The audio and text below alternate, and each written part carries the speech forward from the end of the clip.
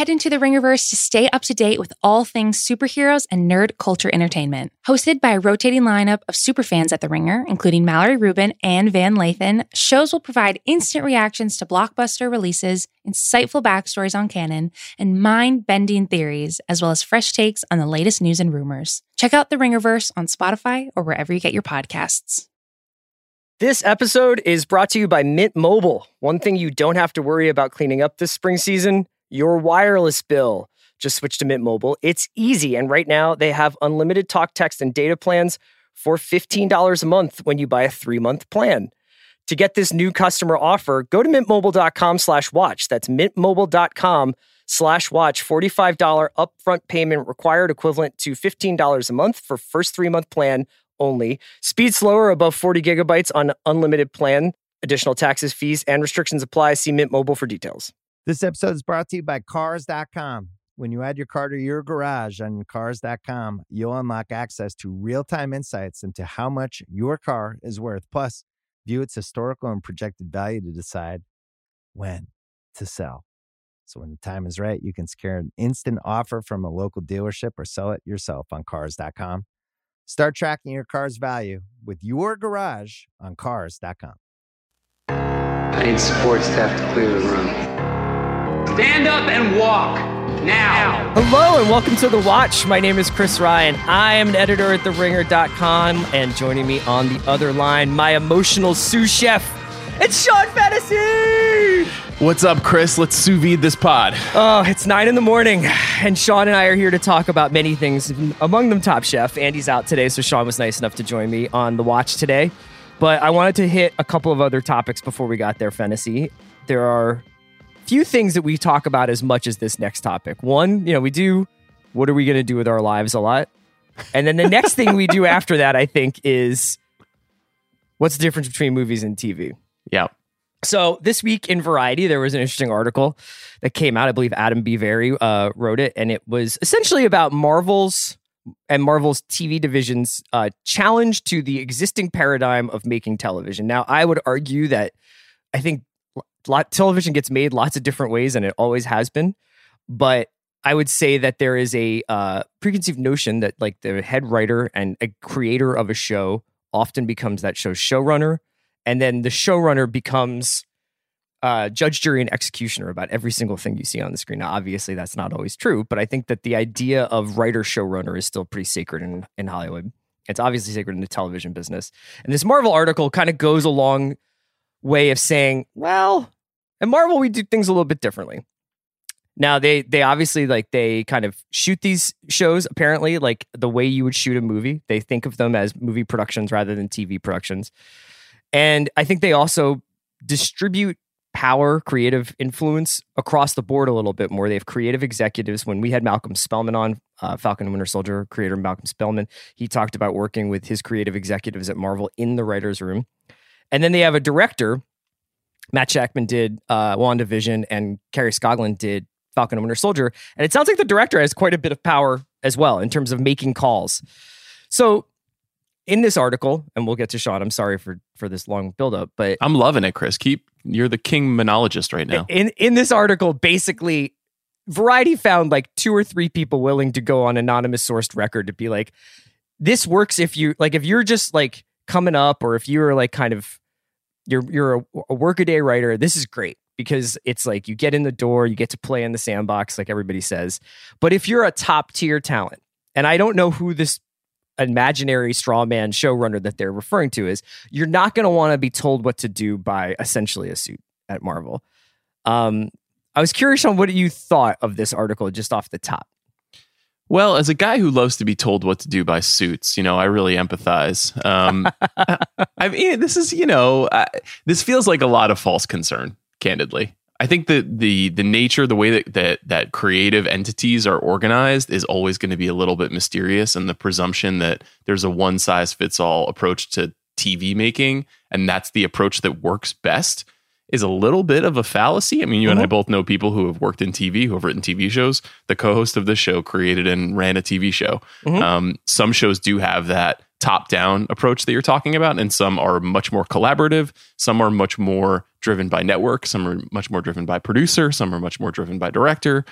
The Marvel thing, I do think that Marvel is operating kind of outside of the strictures of all of the various media formats that it is distributing across. I just don't think there's too many potential comparisons. But what I thought about the most was something like the Bond movies when I was reading this story, which is to say, like, the Broccoli family controls the Bond movies and has for decades. And they're the final word in the same way that Kevin Feige is the final word. Now, there are creative people who operate inside of the Bond system, and there are creative people who operate inside of the MCU and those stories. And so Malcolm Spellman and Carrie Scoggin, they get to work together to build something that basically the MCU brain trust has already roadmapped. Yes. And so that's very different from Matthew Weiner's life's aspiration being to create and run Mad Men. They're just not the same thing. Yeah, and maybe the writer of this, the idea that the writer of the script would then be walking around adjusting Don Draper's tie, like, right. Or saying like, no, say it like this. This is how I wrote it. That's not in a Malcolm Spellman's or Jack Schaefer's hands, probably. I think that they do amazing work. I mean, Malcolm obviously brought a lot to Falcon and the Winter Soldier, but I think that when they get there, they have like a very set lane that they're supposed to stay in. Here's the places where you can kind of mess around with who these people are. You can give them like these emotional beats that are different from movie to movie, from show to show. But they have like a roadmap to some extent narratively going on.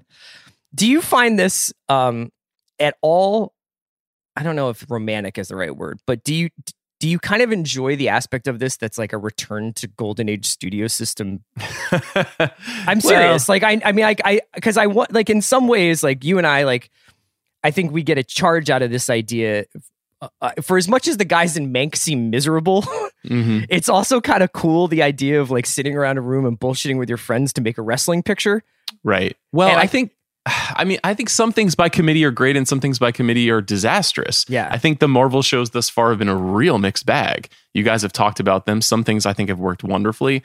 Other things feel very much like 9 or 12 people were deciding to take something out or put something in at the last minute. And that is, I think, pretty different from the MCU movies, actually. And in part because those are very contained projects. Those are the most streamlined entertainments that we have. But to me, the very best Golden Age, concepts, films, projects were always things that had dynamic creative forces bucking against the system structure, and then those two things working together to create something beautiful. Nicholas Ray making movies in the late 40s and the mid 50s. Sirk. Yes, these people who took these formats and who took the expectations of the audiences and kind of redefined them. And so I'm like, we're looking forward to Loki. I feel terrible making a comparison between Nicholas Ray and the forthcoming series Loki, but maybe that seems like a show that is a bit afield from where we have been thus far, or at least from something like the Falcon and the Winter Soldier. So hopefully that will bear some exciting fruit. I don't think I'm like nostalgic for anything though at this point. Like with TV, it always struck me that the people who were the most successful throughout that kind of golden age of prestige television were basically auteur directors. 3 years, by the way. Yeah, yes, that's a good point. But like those 5 shows, the Breaking Bad, Sopranos, Mad Men, that short list, all of those guys, and they were mostly guys, were auteurs in disguise. They were filmmakers. They were as much filmmakers as they were writers. And so it seemed like in this piece, there's this phantom tension between the idea of like the writer being in charge versus the filmmaker being in charge versus the producer / suit being in charge. And so often like that showrunner person is also a filmmaker, is still a creative person. So pitting Scoggin and Spellman's power against each other felt like a little bit of a false positive to me, because Scoggin is also a creative person. Certainly a shepherd working on behalf of Feige, but like we're all kind of working on behalf of Kevin Feige these days, Let's talk about something that is decidedly not the work of by committee. It is very much the vision of one person, and that's Underground Railroad. Andy and I have mentioned this before, but haven't gone too in depth. But it's Barry Jenkins's 10-part, I guess, limited series. I don't really know what to call it. That dropped last night on Amazon in full. I think it's got to be over 11 hours in total runtime. I haven't calculated at all. There's one shorter episode in the middle of the season, if you want to call it a season. So you can tell I'm going around in circles because I don't really know what the terminology should be for a really, really important work of art being dropped on the place where I go buy bulk paper towels on a Thursday night. And, I watched the first one last night. It is unbelievably overwhelming on a sensory level, like the sound, the music by Nicholas Britell, the visuals that Jenkins conjures, the obviously the things it's depicting. But obviously, I don't think we want to like just sort of give it a cursory review or anything. But what I want to talk about is the delivery model. And I think that if Jenkins clearly has so much control over what he was shooting and what he finally delivered, he must have had at least something to say about how he wanted it delivered to people. Mm-hmm. So for you, can you even speculate why he would want something like this to be put out all at once? Well, on the one hand, he's comes from a filmmaking background. He's directed episodes of TV in the past, but obviously Moonlight, If Beale Street Could Talk, these are films. And I think the expectation is that the Underground Railroad should be treated like a 10-hour movie. That's obviously completely pat as a phrase at this point, but in this case, it does seem to be some truth to it. On the other hand, the Underground Railroad is based on a novel by Colson Whitehead. Sure. And I know you are a voracious reader, but not so voracious that you can finish every novel in one sitting. And so it creates this complex anxiety of viewership where, especially for a series that has such intense subject matter, what's the best way to consume this is kind of this ongoing question. I mean, you and Andy have been talking about this for years, ever since the kind of bundle drop method started. I find it daunting. I find it daunting not just because of this show and its subject matter, but all shows. I find bundle drops for virtually any TV show daunting. I have been relieved to get the weekly model on Disney Plus on shows like on WandaVision or on Invincible on Amazon Prime. That has been fun. I've looked forward to the new episodes dropping. I've kind of just created like a Thursday night, Friday afternoon experience anticipating them. I probably would have done the same for this show. I think there's just a sense of like, well, where do we start? Like when do my wife and I sit down to watch the first 3 episodes of this show? Is it a Saturday night? Is it a movie experience? Mm-hmm. Is it, let's carve out an entire day and try to knock out as much of this as we can? I think like appreciation and admiration versus the sort of like soft brain engagement of most TV is something that's like a little bit at conflict here, at least from an expectations perspective. I haven't watched the show yet, so I don't know, but, the sense that this is not like turning on The Circle on Netflix. This is not something that like you can do the dishes while you kind of half watch or half listen to. You should engage, Nick Britell, James Laxton. These are people like at the absolute top of the creative food chain right now. These are people who are like literally in their primes, coming off of Oscar-winning work, and making a TV show. So like pay attention to what they're doing. Look at how they're potentially redefining the parameters of what TV can be. But on the other hand, 10 hours is a lot of TV. It's just a lot. And it's hard to sort of like manage and mortgage your time. So I don't know. I'm curious about it. I assume that Barry wanted to do it, and I haven't talked to him about it because he wanted people to have the opportunity to watch it in one shot.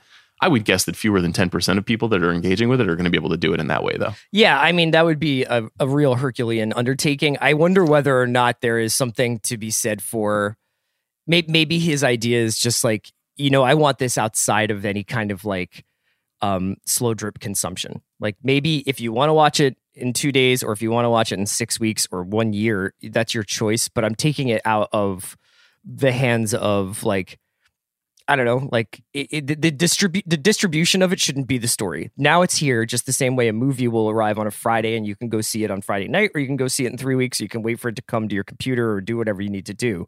But like, I was watching it last night and for as much as it's you're just witnessing pure trauma, you also like there is something so deeply moving about the visuals and the art making, essentially, that it was like sort of something of a pleasure to watch. You know what I mean? When you, like you're saying, when you get to watch these people at the top of their game, it's always going to be, you kind of feel lucky. You know what I mean? Yeah, I think it's an interesting gambit by Amazon. I mean, I don't really necessarily understand Amazon's strategy at all. I don't understand like what their identity is as a streamer in terms of the shows that they greenlight. I don't really understand the way that they organize and execute their streaming service. I find it kind of fascinating. I mean, it's obviously incredible that they greenlit a mass budget adaptation of a novel like this, but it is and also spent $500 million on Lord of the Rings. You know, like it's yes, and also bought Tom Clancy's Without Remorse, and it was announced yesterday that they bought Kay Cannon's update of Cinderella starring Camila Cabello, and we'll be putting that on their service. And it does feel a little bit, set the Barry Jenkins project aside for a second, it does feel like every streamer is in this odd like agglomeration phase where they're like, I just have to grab this and I have to grab this and I have to grab this, and I just have to try to have as many things as I can to draw in as many people as I can. And I was talking about the prestige era of TV, and it felt like at that time that AMC was trying to define a certain kind of identity with a certain kind of show. HBO was trying to define a certain kind of identity with a certain kind of comedy, for example. It does not really feel like we have that. There's no definition really around most of the streamers, and that doesn't really matter. These are just delivery systems. Ultimately, it's cool that we got to watch this. We're going to get a chance to watch this show. What I do personally is I use Apple TV. And I use the Apple TV app within the box, and I let that basically like identify to me what are the shows I'm in the middle of. So if I'm watching the Underground Railroad, at the top of that service, it'll say like, you're on episode 3 and you're halfway through the Underground Railroad, or, I'll fire it up and see that I need to watch the Challenge All-Stars, which I'm watching on Paramount Plus and loving. So all that stuff goes through Apple TV, and you can kind of see like, I've watched 3 episodes of Mare, I've watched 2 episodes of Underground Railroad, and I'm on episode whatever of the Challenge. And that's like my new DVR queue. And that's how I keep in my mind the shows that I'm in the middle of experiencing.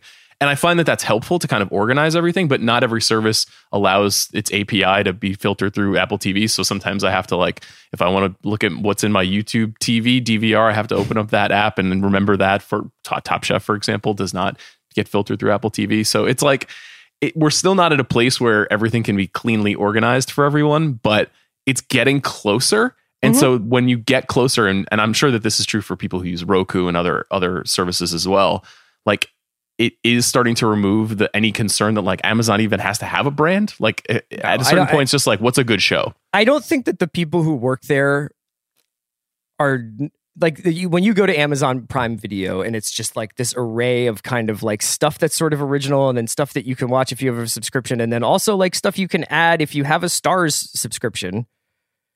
That's not that's not arbitrary. They've clearly decided like, this is either a way that people do engage with this content, or B, it doesn't matter. and it might be that it doesn't matter. I mean, like, I think that you and I are in different ways very organized people, and we're also very curious people about the way. So give me all the Criterion curated playlists that are about like Japanese gunmen, and I'm like, oh, great. I'm glad I have this playlist. It's like, will I ever watch all of these movies? Maybe not. But like, I love the idea of having them organized in that way. Amazon's way more just like, here's a Marshalls after everybody's kind of torn through the stacks, for 2 days, and you might find something you like. And then also, trust us, we'll put the most important stuff next to the register. How do you kind of organize what you're going to watch and when? Because you watch so much TV at this point, and there's so much thrown at you. And I feel like you're in this interesting position where people who listen to the show are like, how dare you not watch For All Mankind season 2? you buffoon, you foolish TV critic. So like, what do you do? Every once in a while, something like For All Mankind happens where I just like get locked in, and I pretty much can do I can burn through this in like 3 days. That was actually one of those cases. I still am guided by my obsessions. If I like something a lot, it just becomes the thing that my wife and I watch at night when we start watching TV together. And it's actually pretty easy for me to just be like, we're watching The Bureau, we're watching Hacks. Hacks is great. People should check it out. We're watching, Call My Agent when we get bored. We're watching Girls 5 Eva. We watch, SVUs when we get bored. Like we have like 4 or 5 things that we're really into at any given moment.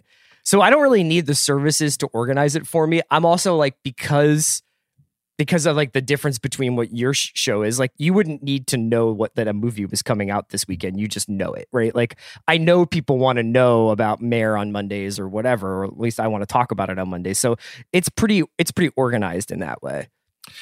So, okay, what percentage of shows do you think you complete versus leave midstream? It's really, really rare that if I don't like a show after the first episode, I sometimes give it a second episode. If it's like, especially if it's just like a half hour show or it's like a 40-minute show, it's hard for me on like the really like sort of serious dramas. If I don't like the first one, to keep going for another hour or two into the second or third episode, even though I should follow my own advice and say like first episodes are often a little stiff. Sometimes they change writers. Sometimes they figure it out in the third episode. I thought 000 was an example of a show that got exponentially better in the third episode. I stuck with that because of the subject matter and I was curious about it. For All Mankind is something that I started the first season, didn't quite vibe with the first couple of episodes, abandoned, and then got so tired of people telling me that the second season was like among the best seasons of TV they had seen in recent memory that I did this like absolutely lunatic behavior where I watched the second season without finishing the first season, but read about the first season like Harvilla horror movie style. Rob Harvilla doesn't watch horror movies, but he reads Wikipedias about horror movies. And it actually was like, you can do it. Like there's no right way to do something. Yeah, there's this encroaching tension on me in my life where if I'm watching something that I know I don't like and I'm doing it for not just professional reasons, but like out of this perverse sense of obligation, all I can think about in the back of my mind is you could be watching one of the great works of cinema right now. Yeah. And instead you've chosen to be an absolute tool bag watching episode 6 of WandaVision. And on the other hand, I'm like invested to go back to the MCU thing. I'm engaged enough in the long-term storytelling of the Marvel stuff that I will finish every series that they make. I will, and there are other shows that are disconnected from a universe that are just dramas, hour-long dramas that I feel basically the exact same way about. I feel as emotionally connected to as I would something like Falcon and Winter Soldier, and I'll just drop it like a bad habit. So give me an example of something like that. This isn't. I watched the first episode of Girls 5 Eva. Mm-hmm. Okay, so I don't subscribe to Peacock, and I watched it because Sam Esmail was like, "It's great." Me and Emmy knocked it out over a weekend, and I was like, "Okay, cool. I will check it out." I love Tina Fey and Robert Carlock shows. How's Sam doing, by the way? He's good. He was very concerned about the jealousy that could be created by his appearance on The Big Picture, so I'm glad it worked. So anyway, I watched Girls 5 Eva, and I really liked it. I thought it was really funny. I thought it was like brilliantly cast, one of the more brilliantly cast sitcoms I've seen in a while. But I also was like, I get the joke. Yeah, I get the joke, and do I need 10 episodes of this? I would enjoy it. But do I really want to watch this instead of the Japanese gunman movies that you're talking about? Yeah. I kind of don't. Yeah. And I don't want to sign up for Peacock to watch all of them. So I don't know if I'll pick that show back up. It was a show that my wife and I could watch together and could dig together. So that's like a point in its favor. But there's this just kind of constant decision-making process. Whereas in the past, it was like, it's Thursday, let's watch ER. You know, there was no thinking. Well, involved. there was also I think that there was also like, I like hospital shows or I like cop shows. And we have this incredible variety now and an incredible like diversity of choice out there. But I think that there's sometimes like people feel compelled to watch things that they literally do not like. You know, I mean, Mayor of Easttown, despite the way that Andy and I talk about it, I know is not for everyone. Yeah. You know what I mean? And I do see some chatter where it's just like, why would anybody willingly make this what they watch on television? And I do think that the explosion of reality TV over the last like 15 years, but especially like now that you can basically, if you wanted to, only watch Housewives and House Hunters and like and Below Deck and a couple of other shows. And those shows, while I'm sure they have their merits, and I'm really not shit talking because I like a lot of reality TV, I think that those shows actually can just be TV if you want. And if you're just watching that, and then I'm like, watch Kate Winslet grapple with the death of her son for an hour, you might be like, why the fuck would I ever do that? Why would I ever sign up for that? Yeah, although it's funny that you bring up Mayor because that's a show that I'll probably just never miss a show like that. You know, like the high end Sunday night HBO show, similarly to Underground Railroad, with people who are really, really just very talented and also operating seemingly inside of a network system that is very controlled and frequently succeeds at this kind of programming. Even today, even with all the competition and all the difficulties of all the various streamers, Mayor is just like on another level from other shows. You may not like the subject matter, you may not like the tone, but like it is Kate Winslet with really, really like a writer who has a clear sense of place and a filmmaker who understands that place and an incredible surrounding cast of people. And even though it is the soft-brained like murder mystery thing, it's also that high-toned like award-worthy kind of programming that I think I've just been intellectually trained to like respect and almost fear if I'm not keeping up with it. And that's a unique kind of TV show that I feel like there are a lot of shows that seem important, but not a lot of shows that are important enough for me to watch. And for some reason, Mare still checks the box, and maybe it's the HBO branding. I don't know totally what it is, but I still feel like I need to keep up for fear of losing out. Well, they have just become experts at making shows like that, obviously. I mean, even you know, from True Detective, you know, Big Little Lies, Undoing, Mare, where they've just realized like if you add X% of mystery along with X% of elite acting talent, like everything seems to take care of itself. And I think that they still know how to slow drip that stuff over the course of 6 to 10 episodes over the course of 6 to 10 Sundays. And it just works. Yeah. That's not like a sincere mode of TV criticism from either. Cause like I did the same thing with The Undoing, which I thought was absolutely terrible. Yeah. I mean, I like, that was like the worst thing I watched last year. That's right. I remember that. I just could not believe how poor that show was. And there were a ton of talented people involved and I was engaged till the end. Right. So, you know, Mare is obviously significantly better in my opinion, but, and so I don't want, you would watch something like Undoing that you actively dislike, feel mild pressure to be a part of the conversation, but ultimately like there's like a part of you that's just like this model of television actually is just even at its worst still okay. But watching like an okay sitcom is like a waste of time compared to like the films that you have to watch. Yes. Yeah, that makes sense. And maybe I'm completely alone in that. And maybe people will listen to this and be like, this narcissistic moron. I'll take some of this. I'll take this on too. That's how I felt for most of my life until I started watching Survivor about reality television. And so until I started watching Survivor, thank you, Sean Fennessy, until I started watching Top Chef, I was just like, why would I watch something where, and I feel this way about a lot of camp stuff. Like, why would I watch something where like 75% of the draw is how terrible these people are or how stupid these people are? You know, I would rather watch a comedy that about stupid people. Like I'd rather watch Eastbound and Down than watch Housewives. You know what I mean? Yeah, so my version of that, I think, as close as I get to that kind of TV, and Survivor and Top Chef are not that. In fact, they're the opposite of that. They're people pursuing a certain kind of weird excellence in their field. I'm not a Real Housewives person by any stretch of the imagination, but I do like professional wrestling. And I do feel like professional wrestling kind of scratches that itch for me, where I'm like, there's something kind of performative and clearly good versus evil happening here in the storytelling. And that is like, those binaries are a big part of that like very dumb kind of let's put 5 people in a house together and have them scream at each other dynamic, because you'll inevitably choose sides.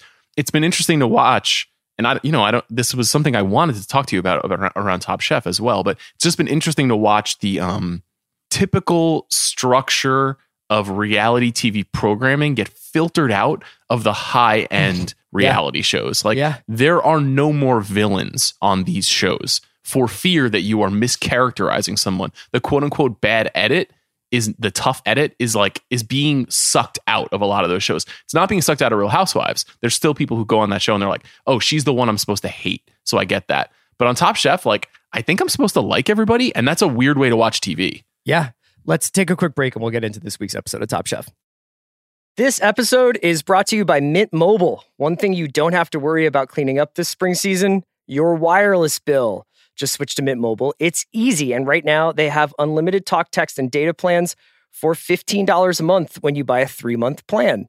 To get this new customer offer, go to mintmobile.com/watch. That's mintmobile.com/watch. $45 upfront payment required, equivalent to $15 a month for first 3-month plan only. Speed slower above 40 gigabytes on unlimited plan. Additional taxes, fees, and restrictions apply. See Mint Mobile for details.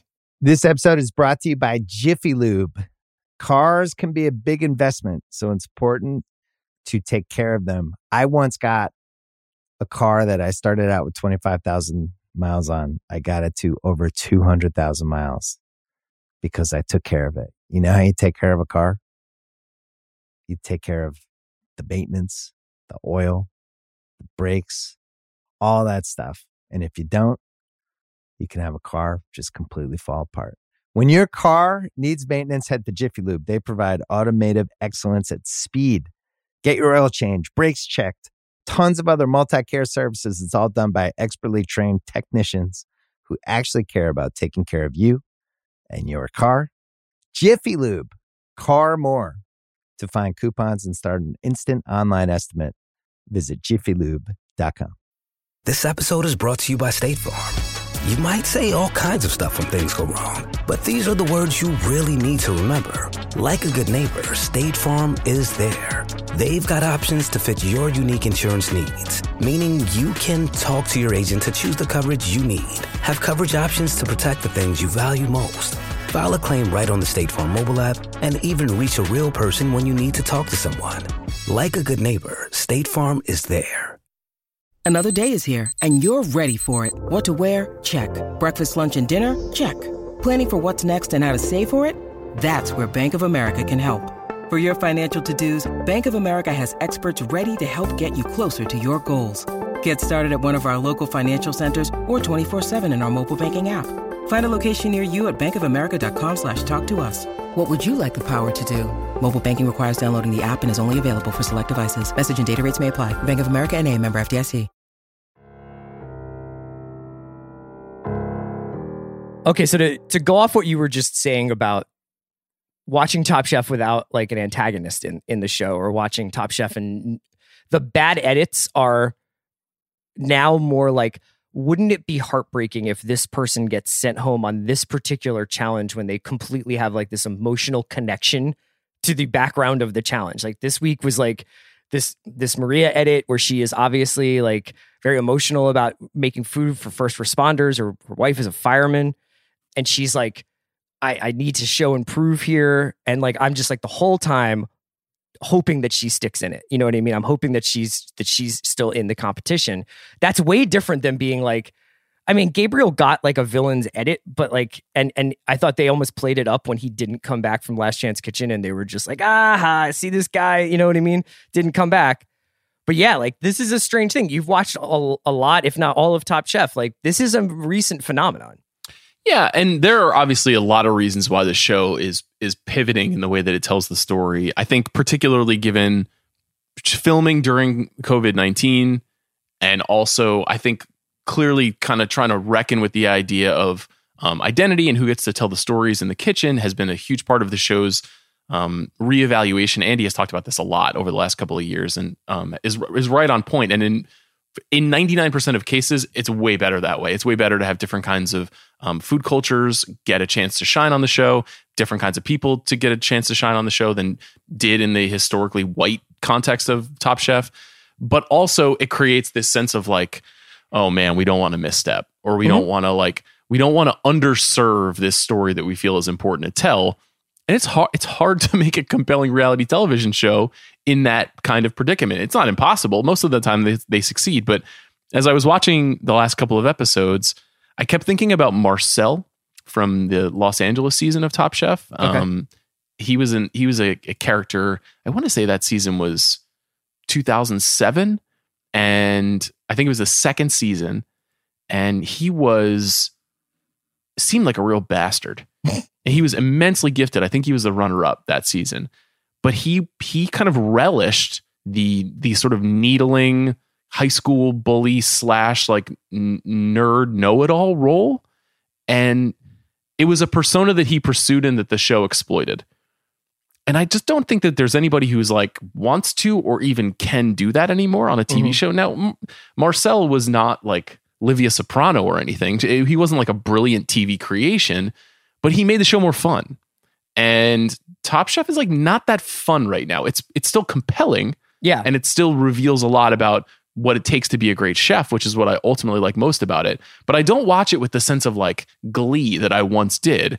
And I think it's because it's trying to be more careful than it used to. And it's trying to figure out how to do the show now. I think you're right. But I also think it's because they have to be more careful because there's no social aspect of this game. Because obviously they've got these people living in a Kimpton or whatever. And there's no interaction with the outside world, essentially. You know, even the theater of the last episode where like they're making food for frontline responders, they have to put all this PPE on and then people come in and do like a deep clean of the kitchen.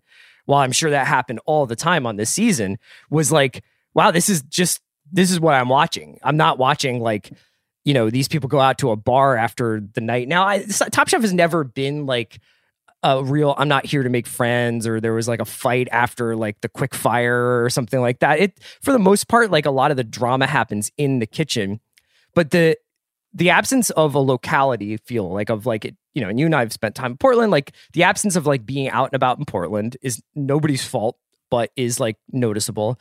And then the absence of the social aspect. But to your point, I was noticing this has like been a couple of episodes this season where someone's meal gets fucked up because straight up they don't get access to like the tool they need. Like the fryer is occupied or the grill is occupied. And like the chef kind of like suffers in silence. They're like, I guess I'll just throw my tamales in like a pizza oven because I can't use the grill. And I feel like in seasons past, and honestly, I would imagine in the restaurant business in general, people would be like, I need the fucking grill. Get off, you know, or like would make a huge scene about it. Instead, they're like, okay, well, I guess I'll just burn all the arm hair off my arm in the pizza oven to make raw tamales. Yeah, that feels also just like a reflection of a lot of the reckoning that's happened throughout the restaurant business, right? And the idea of the domineering chef who's screaming at people all the time, and that obviously being something that is no longer thought to be acceptable in our society. And so there is this noblesse oblige now in the kitchen on Top Chef that's like, we're all compatriots. Yes. You know, we're not competitors. There was that moment in the episode this week where Jamie came back from Last Chance Kitchen and everybody applauded. And it was like, that is not the purpose of Last Chance Kitchen. It's not to reunite with your old pal who makes Jamie weird just noises. Got the Brooke slingshot back into this game. You're going to be like pretty sorry if she winds up running the table on you guys. You should have been like cheering for Roscoe. Exactly. I mean, I'm sure that in some ways that was informed by the fact that they were relieved that Gabriel, who it seemed like people, one, did not like, and two, was very talented, did not come back. But also, you got to beat Jamie. And you didn't. She just won the week she came back. So I think like I don't want it to seem like not a competition. Like I want people to have rivalries and to be maybe not shit talking each other at a high volume, because that isn't really what Top Chef ever was. But there has to be tension. It can't just be 12 nice people making nice food, not even looking at each other in a house. Top Chef didn't have that like massive social game. But you would see how they would interact in the house. Yeah, you know, who lived, like you could see that these two people were roommates, or that this person like talks to this person about FaceTiming with their kids or whatever. Like there was a little bit more intimacy. I get the feeling like they're shooting a very like antiseptic version of like a group hang after like the cook. And I can't imagine, what it would be like to go through the anxiety of not only being separated from your home and your family or whatever, and your business that may be failing at that time. This is shot last fall, but also just like, you and I were like careful around each other when we would see each other outdoors, and we were like the only two people we would see in a month. Like imagine just all of a sudden living with 12 other chefs and a production crew in a different city and being like, don't get COVID. It's a really good point. It must have been bizarre for them to be making the show. I think about that for, I think almost anything that we're going to end up watching over the course of the next 12 to 18 months, you kind of have to have that dispensation in the back of your mind. It's like, this was made under extraordinary circumstances. And even just the handful of filmmakers I've talked to on The Big Picture recently, every one of them is like, but this sucks. Like production during COVID is horrible. Like it's already really hard to make stuff. It's really hard to do this kind of work because it requires such an intense amount of collaboration. But you're right. A TV show like this where you go from being around just your family or maybe even by yourself for months at a time, and then you're sprung into this moment of like 30 people around you at all times, and also you have to compete. It must be tough. I'm being a little bit tough on the show because I love the show so much, and that and Survivor are probably the two shows I've stuck with longer than any other show short of Jeopardy. And I think that they have both had fascinating evolutions in a way that like something like The Bachelor is not able to evolve effectively. Like whatever happened with The Bachelor last year was just like a car crash. I mean, it seemed like it could not have gone worse in public. And Top Chef has obviously done this way more gracefully and way more thoughtfully. And the show has always had a slightly different pursuit and a slightly different audience. But you're right. This must have been a hard season to make. Yeah, I mean, I honestly can't wait, but I wouldn't be surprised if I maybe can't watch Survivor this year, just because the entire conceit of Survivor is to betray people and to honestly like betray people in pretty fucked up ways, like, you know, where you basically like create the illusion of something almost beyond friendship, because it's like you and I are actually going to compete together and I'm going to like watch your back. Like they invoke all this like really like kind of like vulnerable stuff in Survivor, and then you'll be like, I voted you out, and you get rewarded for blindsiding people. You get rewarded for like using people's weaknesses against them. And I don't know how that show is going to grapple with a lot of this stuff, because the world has changed so much since the last time Survivor was on. Yeah, that's an interesting point. I hadn't thought of that, but the very nature of Survivor is like Survivor is apologizing for what it is not going to be entertaining television at all. I think they should just go the other way. I think just they make should it like battle royale. Yeah, it should be like actual murder. They should just try to kill each other. Yeah.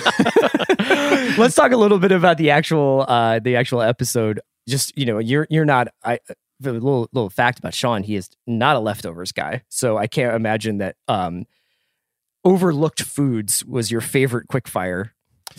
I'm not a leftovers guy in two ways. I'm not a fan of the Damon Lindelof series, nor am I a fan of old food. I don't like old food. I'm a huge fan of new food, freshly made food. You love like a hard cucumber, not a soft cucumber.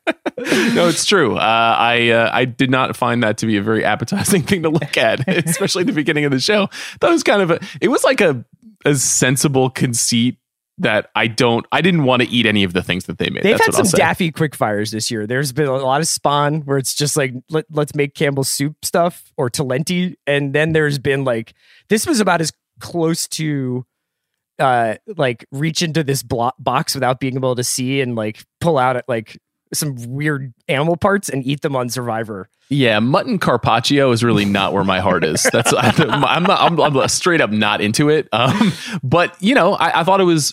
Again, it's one of those things where there are all of these jerry-rig challenges throughout the season where it demands that people find ways to be inventive in difficult circumstances. And as usual, the people who are most creative, I think, on the show are the people who were most successful. I mean, Shota is getting like the insane winners at it right now, where it's like he's faltered a couple of times and did ultimately falter in this episode. But for the most part, he and Sarah seem to be operating in a class kind of outside of everybody else. Maybe Dawn is kind of the third in there, but the three of them seem to be kind of bulletproof right now. It's like I think Sarah and Shota are a class of I think Sarah and Shota are in a tier. I think Shota's above Sarah, to me at least, because Sarah, I think, has cooked, if not similar food, similar like preparations. You know what I mean? Like, I feel like she goes back to a couple of different things. I know the yogurt thing has become kind of a joke now, but like, I do think that her head is in one place. And then Dawn is right there. I think Dawn is only not considered as good as Shota because she hasn't won as many times. And also because she had an opening episode or two where you were like, I don't know if this person's going to be able to like keep it together while they're on the show. Yep. She has corrected that pretty significantly, though. I mean, I feel like this episode specifically, the quickfire was designed for her to kind of fix the original failure. Yeah, exactly. Right. I wanted to ask you a point of order question. So Shota wins the quickfire, he wins immunity, and you know, good for him. And then when they go through the elimination challenge, and we'll talk more in depth about that, Shota has made something that I think they say, you're lucky you have immunity because otherwise you would be right here. They've been doing top three, bottom three. So let me ask you this. Do you think it's unfair if Shota made one of the bottom three dishes for him not to be in the bottom three, even if that would change the odds about who is going home? Okay, so I noticed this as well.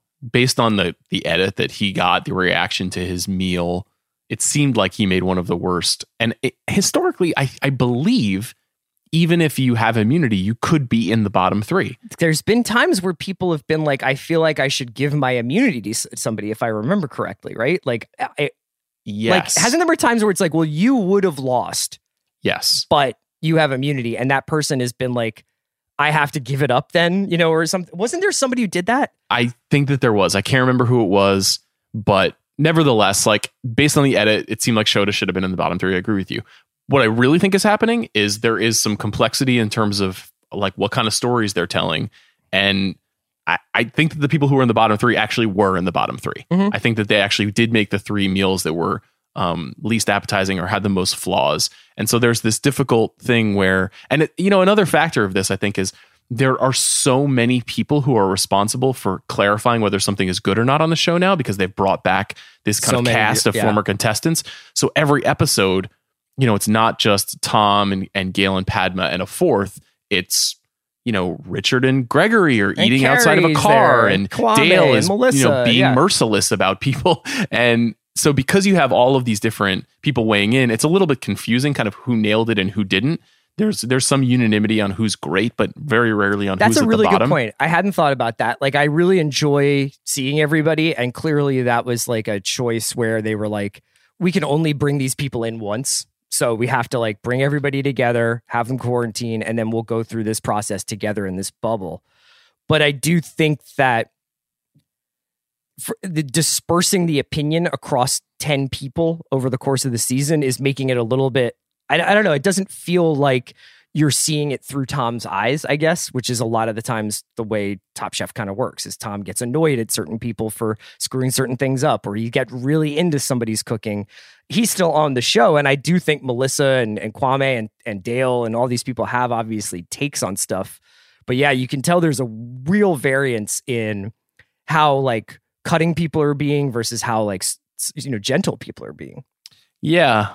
And so it does create some confusion, I think, in every episode where you're like, wait, why is Maria in the bottom 3 when it seems like maybe it should be Shota, Avishar, and Chris? Like, but on the other hand, it's like Maria made like a pretty significant error, and they identified it in the show, but because she got, you mentioned this earlier, because she got the edit that indicated that her partner is a first responder, and they made that point 3 times in the episode. Mm-hmm.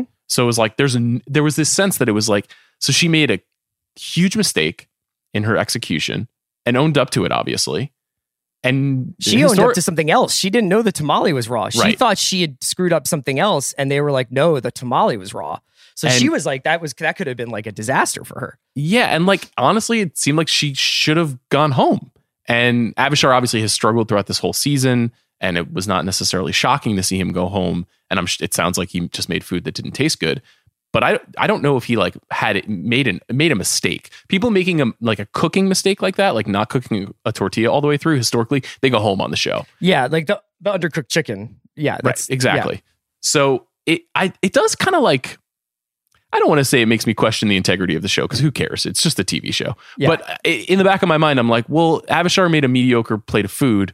There's a lot of mediocre plates of food on the show throughout the season. People don't always go home for that. In fact, most of the time when they do that, they go into like the middle of the pack. Maria made a big mistake. Yeah. And didn't go home. But why? So obviously there's something kind of vague and illusory about who should go home. There's no metric system for deciding these sorts of things.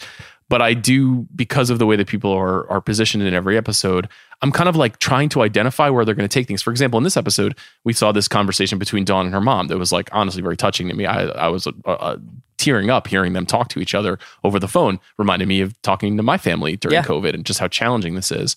But then as soon as that scene was over, I was like, okay, so what does this mean for the episode? Is Dawn in trouble? Yeah. And that's a weird way to watch TV. It's like there's also like a tension between, I think, the sweetness of the people and the sweetness of like the effort being made with the competition element. Like, so I feel like they've done a couple of challenges, of especially elimination challenges, that are actually quite lovely in conception, and then it's actually like fucked up that someone has to go home over it. Like, it's fucked up to send somebody home in a first responders feeding challenge. You know what I mean? And especially when all the first responders were like, this food's amazing, I'm crying. And then they have to be like, you didn't season your beef right, get out. You know, like, and that was, I felt similarly about the first foods that they did for the Native American tribe. Like that was like, this is an incredible challenge, and then like someone is going to go home on it. It's sort of wild. Yeah, I think I would prefer if they were able to tell the stories or go to the restaurants. Like they went to the restaurants earlier this season of like various foods. There was like an African cuisine restaurant. There was a number of different restaurants that they identified, like Haiti and Jamaica. Yeah, that's right. And that obviously had a major impact on not just the contestants, but the hosts of the show, the judges. I just don't want that stuff to necessarily be wended specifically into the final challenge. And that's something that they're kind of insisting upon throughout the season. I'm much more interested in like, let's go to an orchard and you have to use food in the orchard to figure out how to win the challenge. Because there's no emotional or cultural purpose to that other than we're in Portland. Mm-hmm. This is what's in Portland. Let's use the landscape to identify it. Now, I'm sure COVID is affecting their decision making there, but you're right. There is this dissonance between getting kicked off of a TV show at a hospital where lives are being saved. It just doesn't it feels very strange to watch that. This Showda elimination challenge felt very much like the Top Chef All-Stars in LA when Melissa made a bad salad at the day camp challenge. Right. And Showda had, I think Melissa also had immunity during that challenge, and was like, it was one of those things that was a little bit more pure competition where they were like, you guys have to all make food for a day camp, choose what you're going to do at your station. And Melissa kind of was like, I'm like a Caesar, you know? Yes. Showda kind of just being like, I don't know what to do. This pantry doesn't have like a very specific thing I want. So I'm just going to make bad drumsticks or whatever. And that being said, I was not shaken in my confidence that he is going to win. I think he just took a play off. You know, I think he was kind of like, I didn't get back on defense on this one and it's okay. You know, like sometimes you got to give up a bucket to get a bucket. I think the thing that's interesting about the show is the pure challenge of Top Chef is in a very short period of time, you have to come up with a great idea. You have to literally invent something or reach back into your Rolodex of recipes and invent something relative to the challenge. And what makes the show interesting is the unpredictable nature, because sometimes the very best competitors can fail to find something and get kicked off. That's historically, Top Chef has been one of the most merciless shows in that respect. It is eliminated frontrunners from the show for making mistakes or failing to come up with something interesting in the competition. Showda obviously was protected from that this week because of immunity, but it just seemed like this was a case where he just kind of couldn't come up with anything. Yeah. And at the last minute made a decision. And then I think it was maybe Gail who identified that like, there's nothing less appetizing than that, like, boiled boiled chicken skin. That is maybe the grossest food in the world. Like I feel like it's like food that they make in orphanages in like 1800s London. Exactly. So I got the sense that he really screwed up, but also you can also pick your spots in terms of when to screw up. You know, do you ever feel like you're taking a play off on the watch? Like, are there any episodes you'd be like, well, you know, I just didn't have it that day? Yeah, but actually, I'll be completely honest. Yes. Yeah, there are definitely like pods where I'm like, didn't have it today. Just like, I just had to stitch it together. You know what I mean? Is this one of those pods? Or are you feeling good about this one? You're really stimulating me.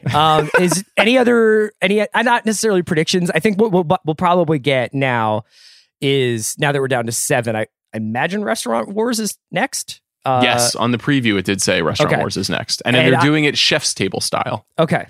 So you'll be able to see into the restaurant because everything needs to be kind of open and visible. So that's the first time they've ever done that before. That's cool. I was wondering how they were going to manage to do that because of the lack of restaurants at this time in American history when they were shooting this, especially. So it'll be curious to see how they execute that. But this will probably signal like a slight like winnowing of the field where I don't think they'll do as many sort of like emotionally charged challenges. I think it'll be more like Restaurant Wars, and then it'll be like 2 more, and then it'll start to get into the finale. Yeah, I think you're right. And I was surprised last night when they in the introduction they identified that there are 8 chefs left, and I was like, 8 already? I know. You wake up and then we're just like, oh yeah, this is it. Yeah, I feel like I watched the most recent season of The Challenge, and I felt like there were legitimately 57 episodes of that series. You know, I was like, when are we getting to the finale? Like, when is the final challenge going to happen? And now on Top Chef, I'm like, oh my gosh, what do we have? 4 or 5 episodes left? There's That's always pretty that wild. feeling at like the beginning of a season of Survivor where it's like the 3rd episode, you still don't know anybody's names. And like the way people are getting eliminated is for the dumbest possible mistakes. Like the guy who walks up to like a group of people and is like, let's fucking get this guy behind me, right? And they're like, well, this dude needs to go. Or the woman who pours like rice on the fire. Right. And you're like, yeah, this person's gone. This is, we have now hit the point where I know everybody's sort of tendencies. I kind of get a sense of what they're going to cook. I think a couple of people, it's funny with Gabe, Dawn, I think actually in some ways has become a little bit of like a favorite of mine because I think Dawn is so versatile. Whereas I think Gabe, Sarah, and Shota are high level at doing the same thing over and over again. But that person historically has won. You know, the person who is like, I am a master of a style. And I think one of the reasons why that person wins oftentimes is because that clearly ports over to like restaurant theme, restaurant identity. It's like you could see what Sarah's restaurant would be in her food. You can see her menu. You can see Shota's menu in his restaurant. And you look at someone like Dawn, who kind of can make anything like on the American roadmap. And what kind of restaurant is that? You know, and it feels like, you know, especially with someone like Tom, was kind of a master at creating a, you know, restaurant identity and point of view with very simple food. If it has always felt to me like they look for someone. I mean, look at Melissa, look at Gregory. These are people who had such strong points of view as chefs and who made food that was sort of culturally or emotionally connected to each other throughout seasons. And those people tend to dominate. Sarah and Shota in particular, I guess Gabe too, because there's just mole on the plate like every time. Right. But he's like, I made plum mole, I made carrot mole. Yeah. All of which looks good, honestly. But I think it's reasonable to assume that those two are headed towards the final now because of that. And because of that's the edit that we're getting. Maybe that won't be the case. Maybe that actually won't be what we're going to get. Yeah. You know, and we'll probably find out during Restaurant Wars. If those two people emerge out of it, it'll be hard to imagine them getting clipped off of it in between now and the finale. Sean, thank you so much for joining me today, man. CR, my favorite pod to watch. Thanks for having me on. Talk to you soon.